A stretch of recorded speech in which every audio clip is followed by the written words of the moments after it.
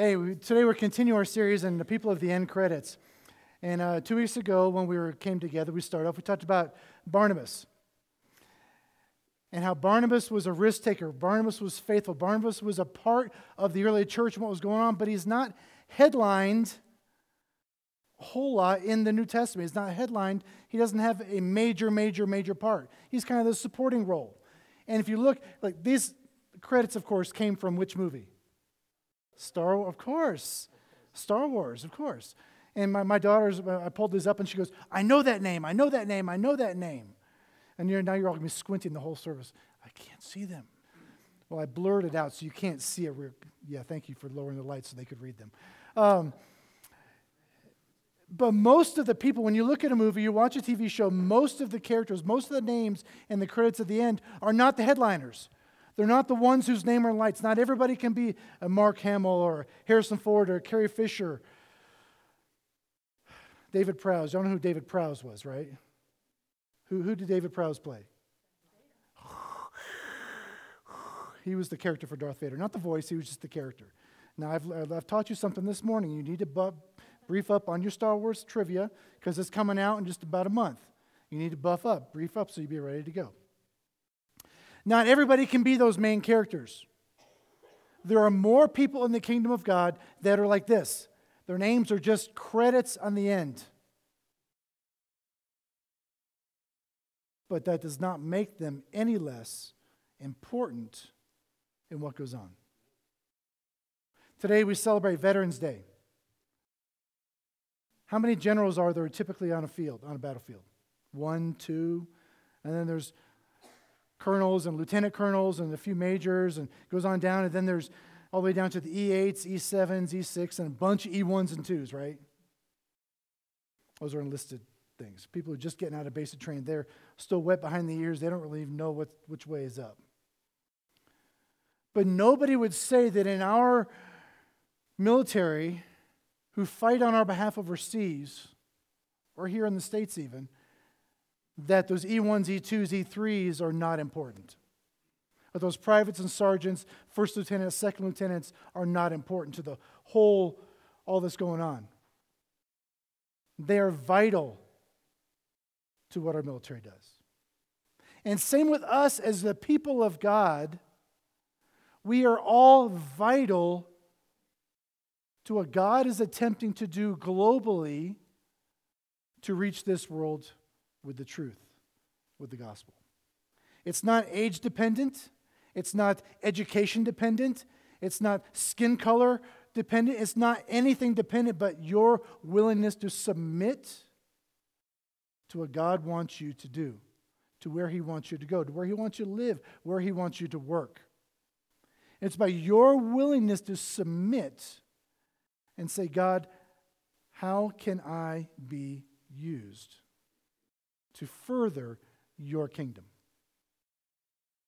And we looked at Barnabas a couple weeks ago and how Barnabas, out of all, when Paul first got saved, actually was Saul, when Saul first met Jesus face to face on the road to Damascus, he was blinded, and then God pulled up Aeneas and said, go and see this man who's now been blinded, and I want you to lay your hands on him and help him to not be blind. And Aeneas was probably scared to death like you would have been. Really? This is the man who's been throwing our people in jail, and God, you want me to go minister to him? He goes and follows God's commands, and he helps explain Paul the truths of Scripture. Paul then begins going around and going to synagogue there in Jerusalem and talking to Jews and saying, I've met the risen Christ. I've met the Jesus. I've met him. He's not dead any longer. He's alive. And those in the early church were understandably afraid. This is the man who's been persecuting us. We don't want to go and bring him into our midst. We don't want to accept him because of what he's done to us. But the Bible says that Barnabas went out and pulled him in and took him under his wing and brought him to the leaders, and they talked, and then he was accepted into their midst once they heard his story and knew his heart. Barnabas took risks. Barnabas stayed engaged in the church. He stayed faithful in the ministries of the church for a number of years. 14 years, they stayed engaged in what was going on in Jerusalem before the church sent them up to Antioch to go find out what was going on there with the Gentiles. And he goes to Tarsus and grabs Paul, that he'd already ministered to down in Jerusalem, grabs Paul from Tarsus now, and they go to Antioch and they minister for a whole year, right? And then within that first year, Holy Spirit says, set aside Barnabas and Paul for a task I have for them. Everybody, we all know about Paul. He wrote 2/3 of the New Testament. The books we have in the New Testament, they came from Paul's hand, or the scribe that worked with him. Barnabas is mentioned. He's not a headliner. He's a supporting role. But I think we would all say that he is no less important to the kingdom of God than Paul. A different purpose, a different plan, a different ministry, just as important in God's plan. Because God is our general. God's our 16-star general, organizing and planning out everything that's going on. And we are just to fit into his plan, right? Last week we had Dr. Reichman here, a missionary who works with the Jews. And of course, you all know we served overseas for 20 years. We've had others coming in. We're going to have a missions conference in the spring, bringing in some other missionaries to come and share with you what God is doing in his vision, his plan for reaching the world, and to helping us to know how we can get engaged and involved in what God is doing, even from here in Denver. It's not just their job, it's our job to be engaged and involved in their lives. He's our general, passing out the orders. And us sitting here this morning, I think we'd all admit this is not Flatirons. We don't have 30,000 people come to services on Sunday mornings. But our church is no less important than a church that runs 250, 500, 1,000, 30,000. Because God is orchestrating the events in his kingdom, in his world, in his city. And we are all to be a part of that. So with that in mind, let's look at our second character for this series. We're going to look at the character of Onesimus this morning. Onesimus, mentioned 2 times in Scripture. 2 piddly, stinking times. But he became a vital part of the early church. In fact, most of us know about the story of Onesimus from the book of Philemon, right?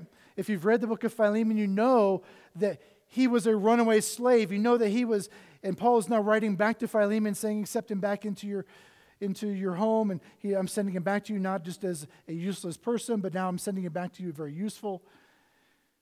If you've read through the book of Philemon, you know it's primarily about Philemon. I want you to go and want you to be restored in your relationship with Onesimus. But the story of Onesimus doesn't start with this letter from Paul. It starts years earlier when Onesimus was probably born into Philemon's household as a slave. At that time, slavery was common practice in Rome, in the Roman Empire. You were born into slavery. Sometimes you were in debt to somebody, so you were put into servitude, like the bond servants when they were I forget what they called them, when they came over from England, and some rich, wealthy person paid their way. Leah's trying to tell me here, I can't see your lips. The folks who came over from England and Europe, and somebody paid their way over to the New World, and they were in servitude to that person for a number of years until their debt was paid off, and then they were free to go about their lives. Some of these people who were in slavery in Rome were that way. Some were born into slavery. They had family who were slaves for generations. Maybe they were conquered people and they were brought into this home. I'm not saying slavery is right. I'm saying this is the way it was. And so this Onesimus, probably born into slavery in this home. And that's all he knew.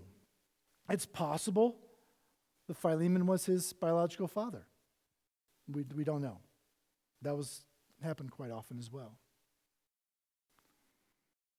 But at some point, while he's an adult, he's learning to adult. Don't you love that new phrase? All these college students are learning to adult, and they're adulting this and adulting that. I'm like, when did that happen? Anyhow, that's neither here nor there. I just think it's funny. So here Onesimus is now adulting, and he decides he doesn't like his situation. So in his early 20s, he steals something from Philemon's home, money, art, whatever. He finds some way to subsidize and pay for his way to run away, and he runs away to Rome. Philemon's in Colossae, the city of Colossae, and Onesimus runs away and finds himself in the city of Rome. Somehow, in the city of Rome, he runs across Paul. He may have already known Paul. Maybe Paul was a known figure to him, and he felt somewhat safe because Paul, you see, was Philemon's spiritual father. Paul was the one who led Philemon to Christ back in Colossae. So Paul had been in the home. Paul had been there sharing the gospel. Paul had been in that home teaching and discipling and a part of that early church before he got arrested and sent off to Rome. So here now, under house arrest, Paul in Rome is reintroduced to Onesimus. Whether it's in a physical prison or just a house prison, somehow they are put together, recognize each other, or Onesimus recognizes Paul, and they have a relationship, and Paul shares Christ with him, as Paul was known to do. I think you would admit that. Paul was known to share that truth with everybody he came in contact with. It didn't matter who they were. Onesimus receives Christ as his Lord and Savior. His life is transformed. He is released and becomes a part of the ministry going on in Rome. To where now Paul writes back to Philemon. Follow with me in Philemon, verse 10 and following. He says, I appeal to you for my child Onesimus, whose father I became in my imprisonment. Formerly, he was useless to you, but now he is indeed useful to you and to me. I am sending him back to you, sending my very heart. Wouldn't that be awesome to be known? I mean, God, he doesn't just say, I'm sending him back to you. He's been helping me out. He says, I'm sending you my very heart. He was entwined in an integral part of what Paul was doing there in Rome. Verse 13, I would have been glad to keep him with me in order that he might serve me on your behalf during my imprisonment for the gospel. But I preferred to do nothing without your consent in order that your goodness might not be by compulsion, but of your own accord. For this perhaps is why he was parted from you for a little while, that you might have him back forever. No longer as a bondservant, but more than a bondservant, as a beloved brother. And especially to me, how much more to you, both in the flesh and in the Lord. So if you consider me your partner, receive him as you would receive me. If he has wronged you at all or owes you anything, charge that to my account. Here you have Paul writing back to this man, Philemon. Obviously a very wealthy individual, obviously a part of the community, a part of the city that was there.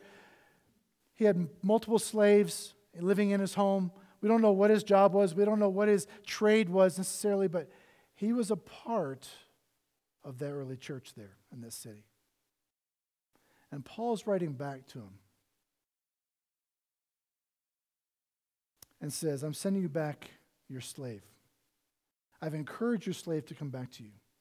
Not so that he can be put in servitude again, but I'm hoping you'll do the right thing and set him free.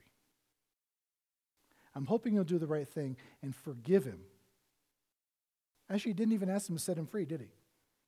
See, by Roman law, a slave, once you're in servitude to somebody, you could not be set free legally until you're 30. So it could be that here's this 20-something-year-old young man adulting, and Paul knows the law and can't ask him to set him free. So here he's saying, I want you to forgive him of his past offenses. Receive him back, not as a bondservant, but as a brother. Seeing him for what he is now. More than just one of your slaves. Someone who is now an integral part of my ministry here in Rome, who's not just a thief and a runaway, he's become a partner with me. I'm sending him back as if I'm sending back my own heart. I love this man dearly. Receive him back as you would receive me. That's a drastic change. A drastic change. 180-degree turn. Onesimus runs away, thinks he's escaping his life. And yet, think about it. He thinks he's running away, but who's following him? God is still following him.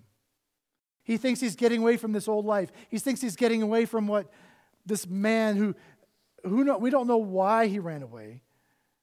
We don't know if there was mistreatment. We don't know if he was just frustrated with his life. We don't know why any of this. But he runs away and God follows him.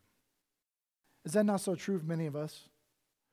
We think we can go about our own way. We think we can run away from what God wants us to do. We think we can not go to Nineveh when God wants us to go to Nineveh.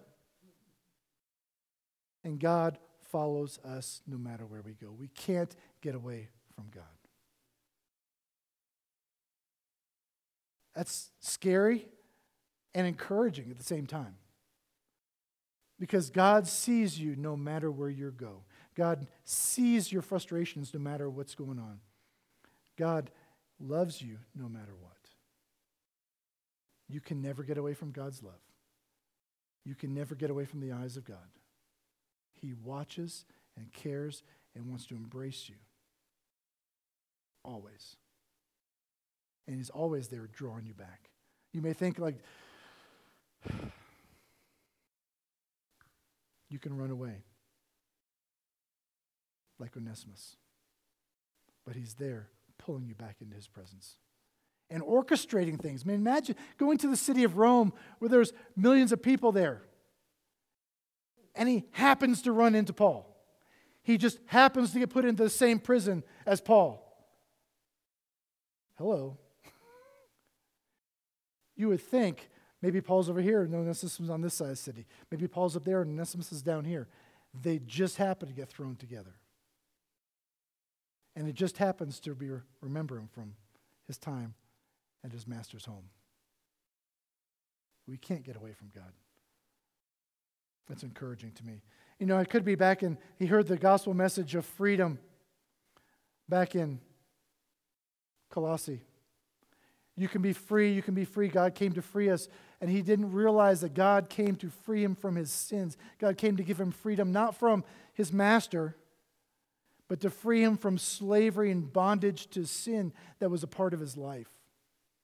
See, this message of the gospel, this message of freedom, this message that Paul preaches and that we preach, is not one of servitude to a God who's just up there as this general directing, but it's willingly putting myself under submission, putting myself in debt, and saying, God, I'm going to follow you until my debt is fulfilled.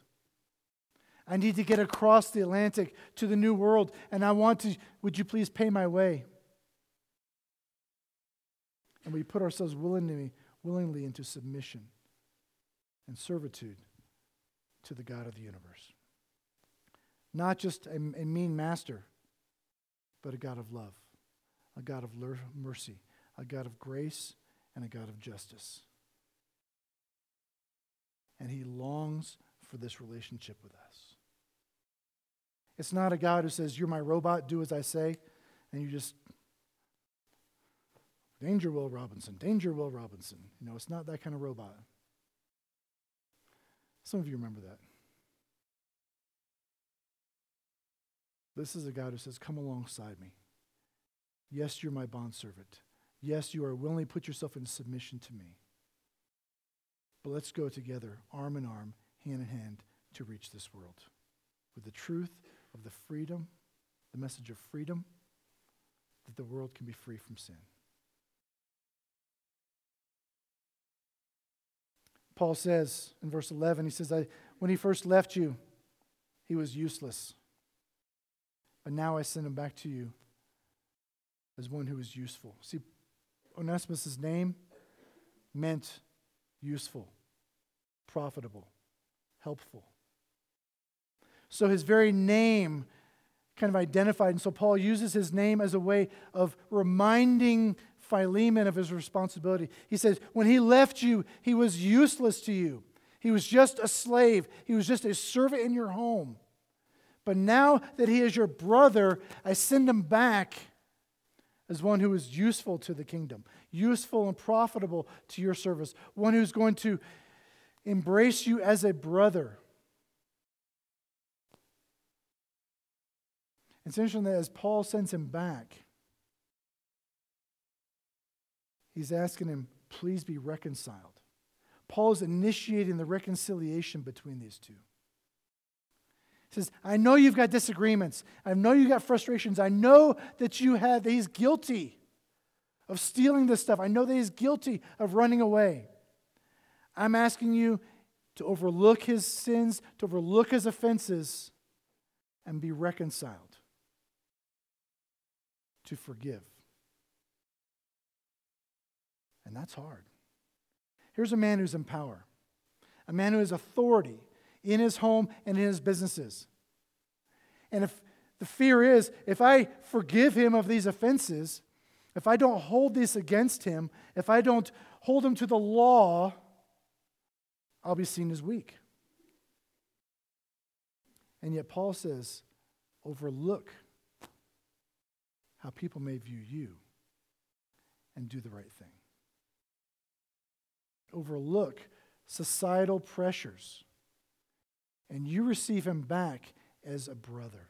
You receive him back and you reconcile, you forgive, you forgive, you forgive. You offer that grace that God gave you. A few weeks ago we talked about the grace of God and how awesome that is, and how grace is greater than, I almost said more greater. God is greater than our weaknesses. God is greater than our hurts. God is greater than our despair. God's greater than His grace is greater than our circumstances. Overlook his offenses and forgive. The grace of God that has filled you is there so you can offer it to others. I'll say that again. The grace of God that is in you is there so you can offer it to others who have offended you as well.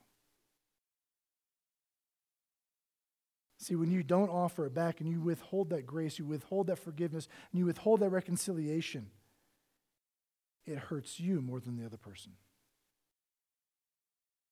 Because Satan wants to keep you bound up like a knot.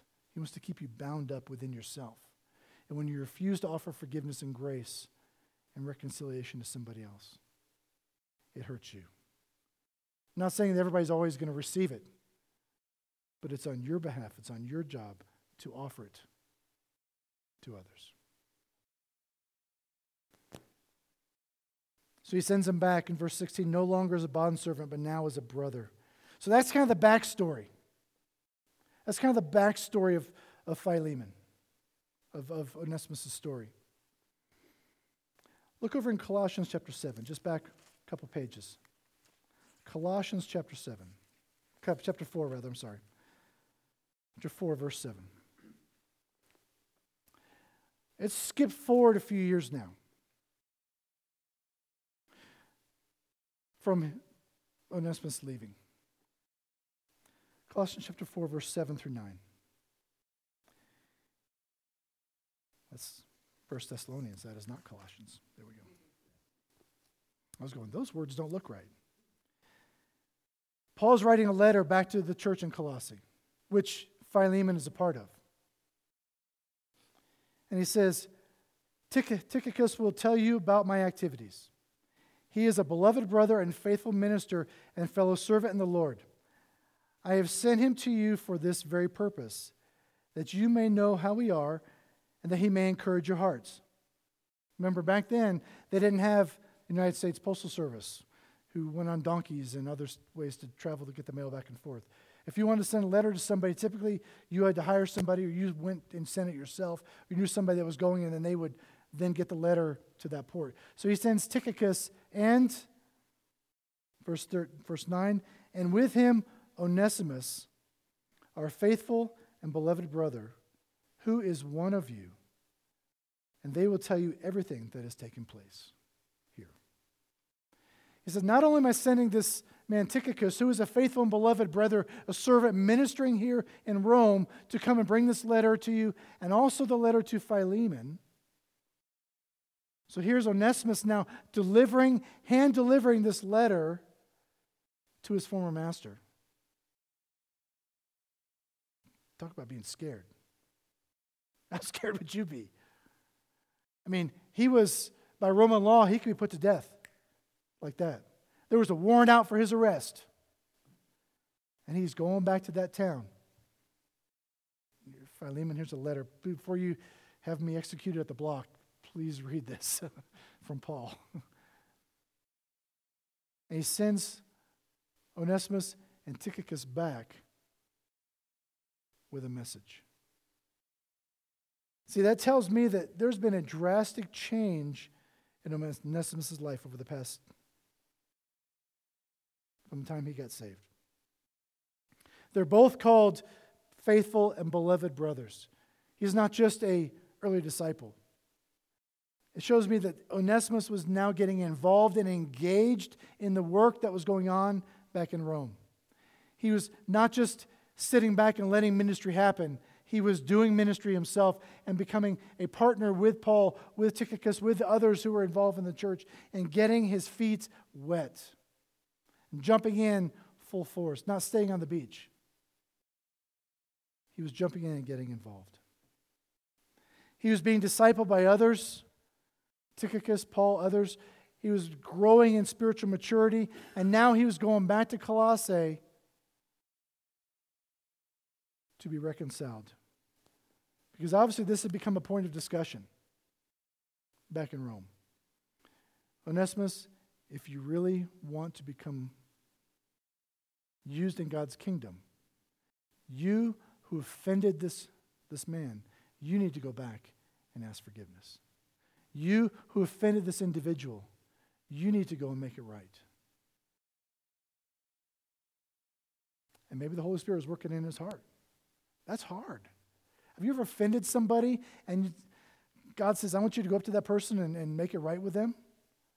That's hard.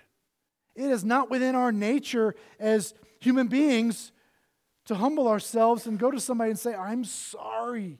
One of the most difficult lessons we teach our kids, and those who are parents who understand this, is for you to have your kids walk up to somebody and say, I'm sorry, please forgive me. That's hard. And it doesn't get any easier, kids, when you're an adult, I can tell you that. It is hard to humble yourself and say, I was wrong. Please forgive me. It's hard. It's hard when you're a husband or a wife and you realize that your spouse was right. Guys, girls, it's hard to admit that to each other. On the best of days, it's hard. It's really hard when you're sometimes in conflict with one another over something stupid. And I'm going to hold my ground just because. Anybody else do that? That's me. I mean, I get my foot stuck in concrete and I'm not going to move it. Because my wife's going to understand how I feel. Or my kids are going to know my position. And then you got to come back and, yeah, you were right. I was wrong. And that's hard. So here Paul is sending Onesimus back. And it shows great spiritual growth and maturity on his part to go back now and say, Philemon, I'm sorry. Please forgive me. I don't have the things I stole from you. I don't have that money any longer. I don't have whatever it was, but I need to offer myself at your feet, ask for mercy and forgiveness because I was wrong. How would you feel if somebody came to you with that humble spirit, humble heart? Man, isn't it so much easier to forgive somebody when they come to you humbly than it is when they come to you, yeah, you were right, but, don't you hate that word, but? Yeah, you were right, but there's no buts. Just stop. You were right. And that's the same attitude we need to have when we approach our Heavenly Father. When we approach our Heavenly Father in prayer, on our knees, do we come to God and say, God, you're right. I was wrong. Please forgive me. My attitude, my actions, those words, those things I said, that they were wrong. Or do we come to God? Yeah, God, I know I should be following this. I know that I should be doing that. And you're right, but you don't know what that person did to me, God.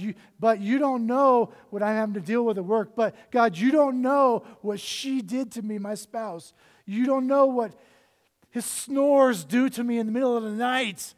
I just want to take that pillow and all the wives go, amen. Husbands, you better not be saying amen, at least not publicly. God, you're right. I need to come before you and admit what I've done wrong. Admit that I've offended a holy God. Please forgive me. That's the spirit. That's the spirit that Onesimus had to have going back. And that he and Paul had probably talked about that and talked about that and talked about that. Maybe he and Tychicus and some of the other leaders there in Rome had talked about that and prayed about that. And I'm sure that before he left, they bathed that whole trip in prayer, because asking God to go ahead of him on this trip. And throughout the trip from Rome back to Colossae, there was prayer going on. God, work on Philemon's heart. God, work on Philemon's heart. God, remove the anger, remove the bitterness, remove the frustration. God, go before. And the letters don't tell us the end result. The letters from Paul and Acts do not tell us what happened. But you know what? Later on, the early church father Ignatius, in one of his writings, he writes about the bishop of Ephesus, Onesimus, the bishop of Ephesus. See, Paul was his spiritual father. Paul was Philemon's spiritual father. Paul was Titus's spiritual father. Paul was Timothy's spiritual father, who became the leader of the church in Ephesus. Later on, as Onesimus grows in his faith, apparently, and other scholars agree with this, he became the pastor of the First Baptist Church of Ephesus. Well, there was no First Baptist then. He became the bishop. He became the pastor. He became the one, the under shepherd, leading that church in that city, that congregation, ministering to those people. So you have slave to bishop, slave without Christ, and servitude to a man he hates.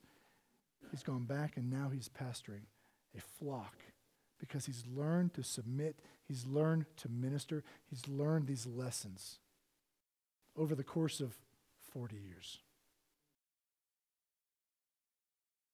Remember we talked last week about how God seems to work in these numbers, and it takes time. And we're always in a rush. You're always in a rush, always in a rush, always in a rush. God, I want to do it now. God, I want to do it now. God, I want to do it now. Sometimes it takes time in our lives to grow into this. In conclusion, the life of Onesimus is a story of failure and restoration. He started off as a slave, born into slavery, raised in slavery, runs away as a slave. He's a thief, he runs away to Rome, but yet while he's on the way, God follows him and offers him forgiveness and redemption. He's not left to his own devices. He runs into Paul. He plugs into the body and to the church in Rome and begins becoming discipled, becomes stronger in his faith and grows in maturity Not by himself, because the body of Christ, we work together to help each other grow in maturity. We're not meant to live on an island by ourselves. Holy Spirit continues to work in his life and realizes he needs reconciliation with his former master. He goes back to Colossae, gets reconciled, and continues to serve in the churches there. And then eventually, he becomes the pastor of church in Ephesus, the bishop of that church. Talk about a life of failure to restoration. Let me ask a question to you. That's Onesimus' story. What's yours? What's your story? Where have you come from, and where is God taking you? What life have you come from? What frustrations, what sins, what marriage conflicts, what kid conflicts, family conflicts, job conflicts? Where have you come from? And where are you going? Where is God taking you? He's not finished with you. Onesimus had to wait 40 years. 60 years old, roughly, mid-60s, by the time he becomes the pastor of that church. And he'd been used all through there. And we talked about Barnabas and how Barnabas worked and worked and worked, and he was faithful in his church. He was faithful in that congregation, faithful in the body of Christ. Onesimus now is faithful in that church, faithful in the body of Christ, finding ways to minister. You don't have to be up on the platform. Maybe your job is running switches on the soundboard. The invisible ones back in the corner. Unless something goes wrong, then everybody sees them. Maybe your job is coming up here on Saturdays and sweeping up and cleaning up, or going around the outside and cleaning up on the outside of the building. Maybe your job is taking one of our tracts that we have in the back, or inviting your neighbor to church so they can hear the gospel. Maybe your job is not just inviting them to church, but sharing with them, your neighbor. Taking that tract, and on the back, did you know that there's the gospels on the back? And you can lead somebody through those verses on the back of the tract and share with them the love of Christ so they might experience it as well. Maybe your job is right now is going to somebody and asking forgiveness. Maybe your job is receiving forgiveness, receiving that person and offering it back. See, I don't know where God has you specifically.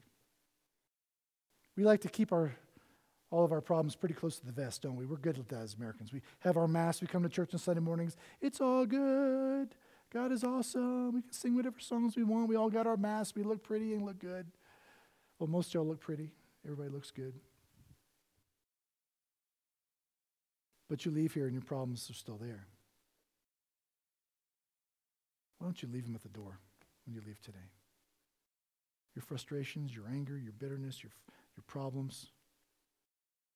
Leave them right here. And let God take care of them. So he can use you in his kingdom. As your name can be in the end credits.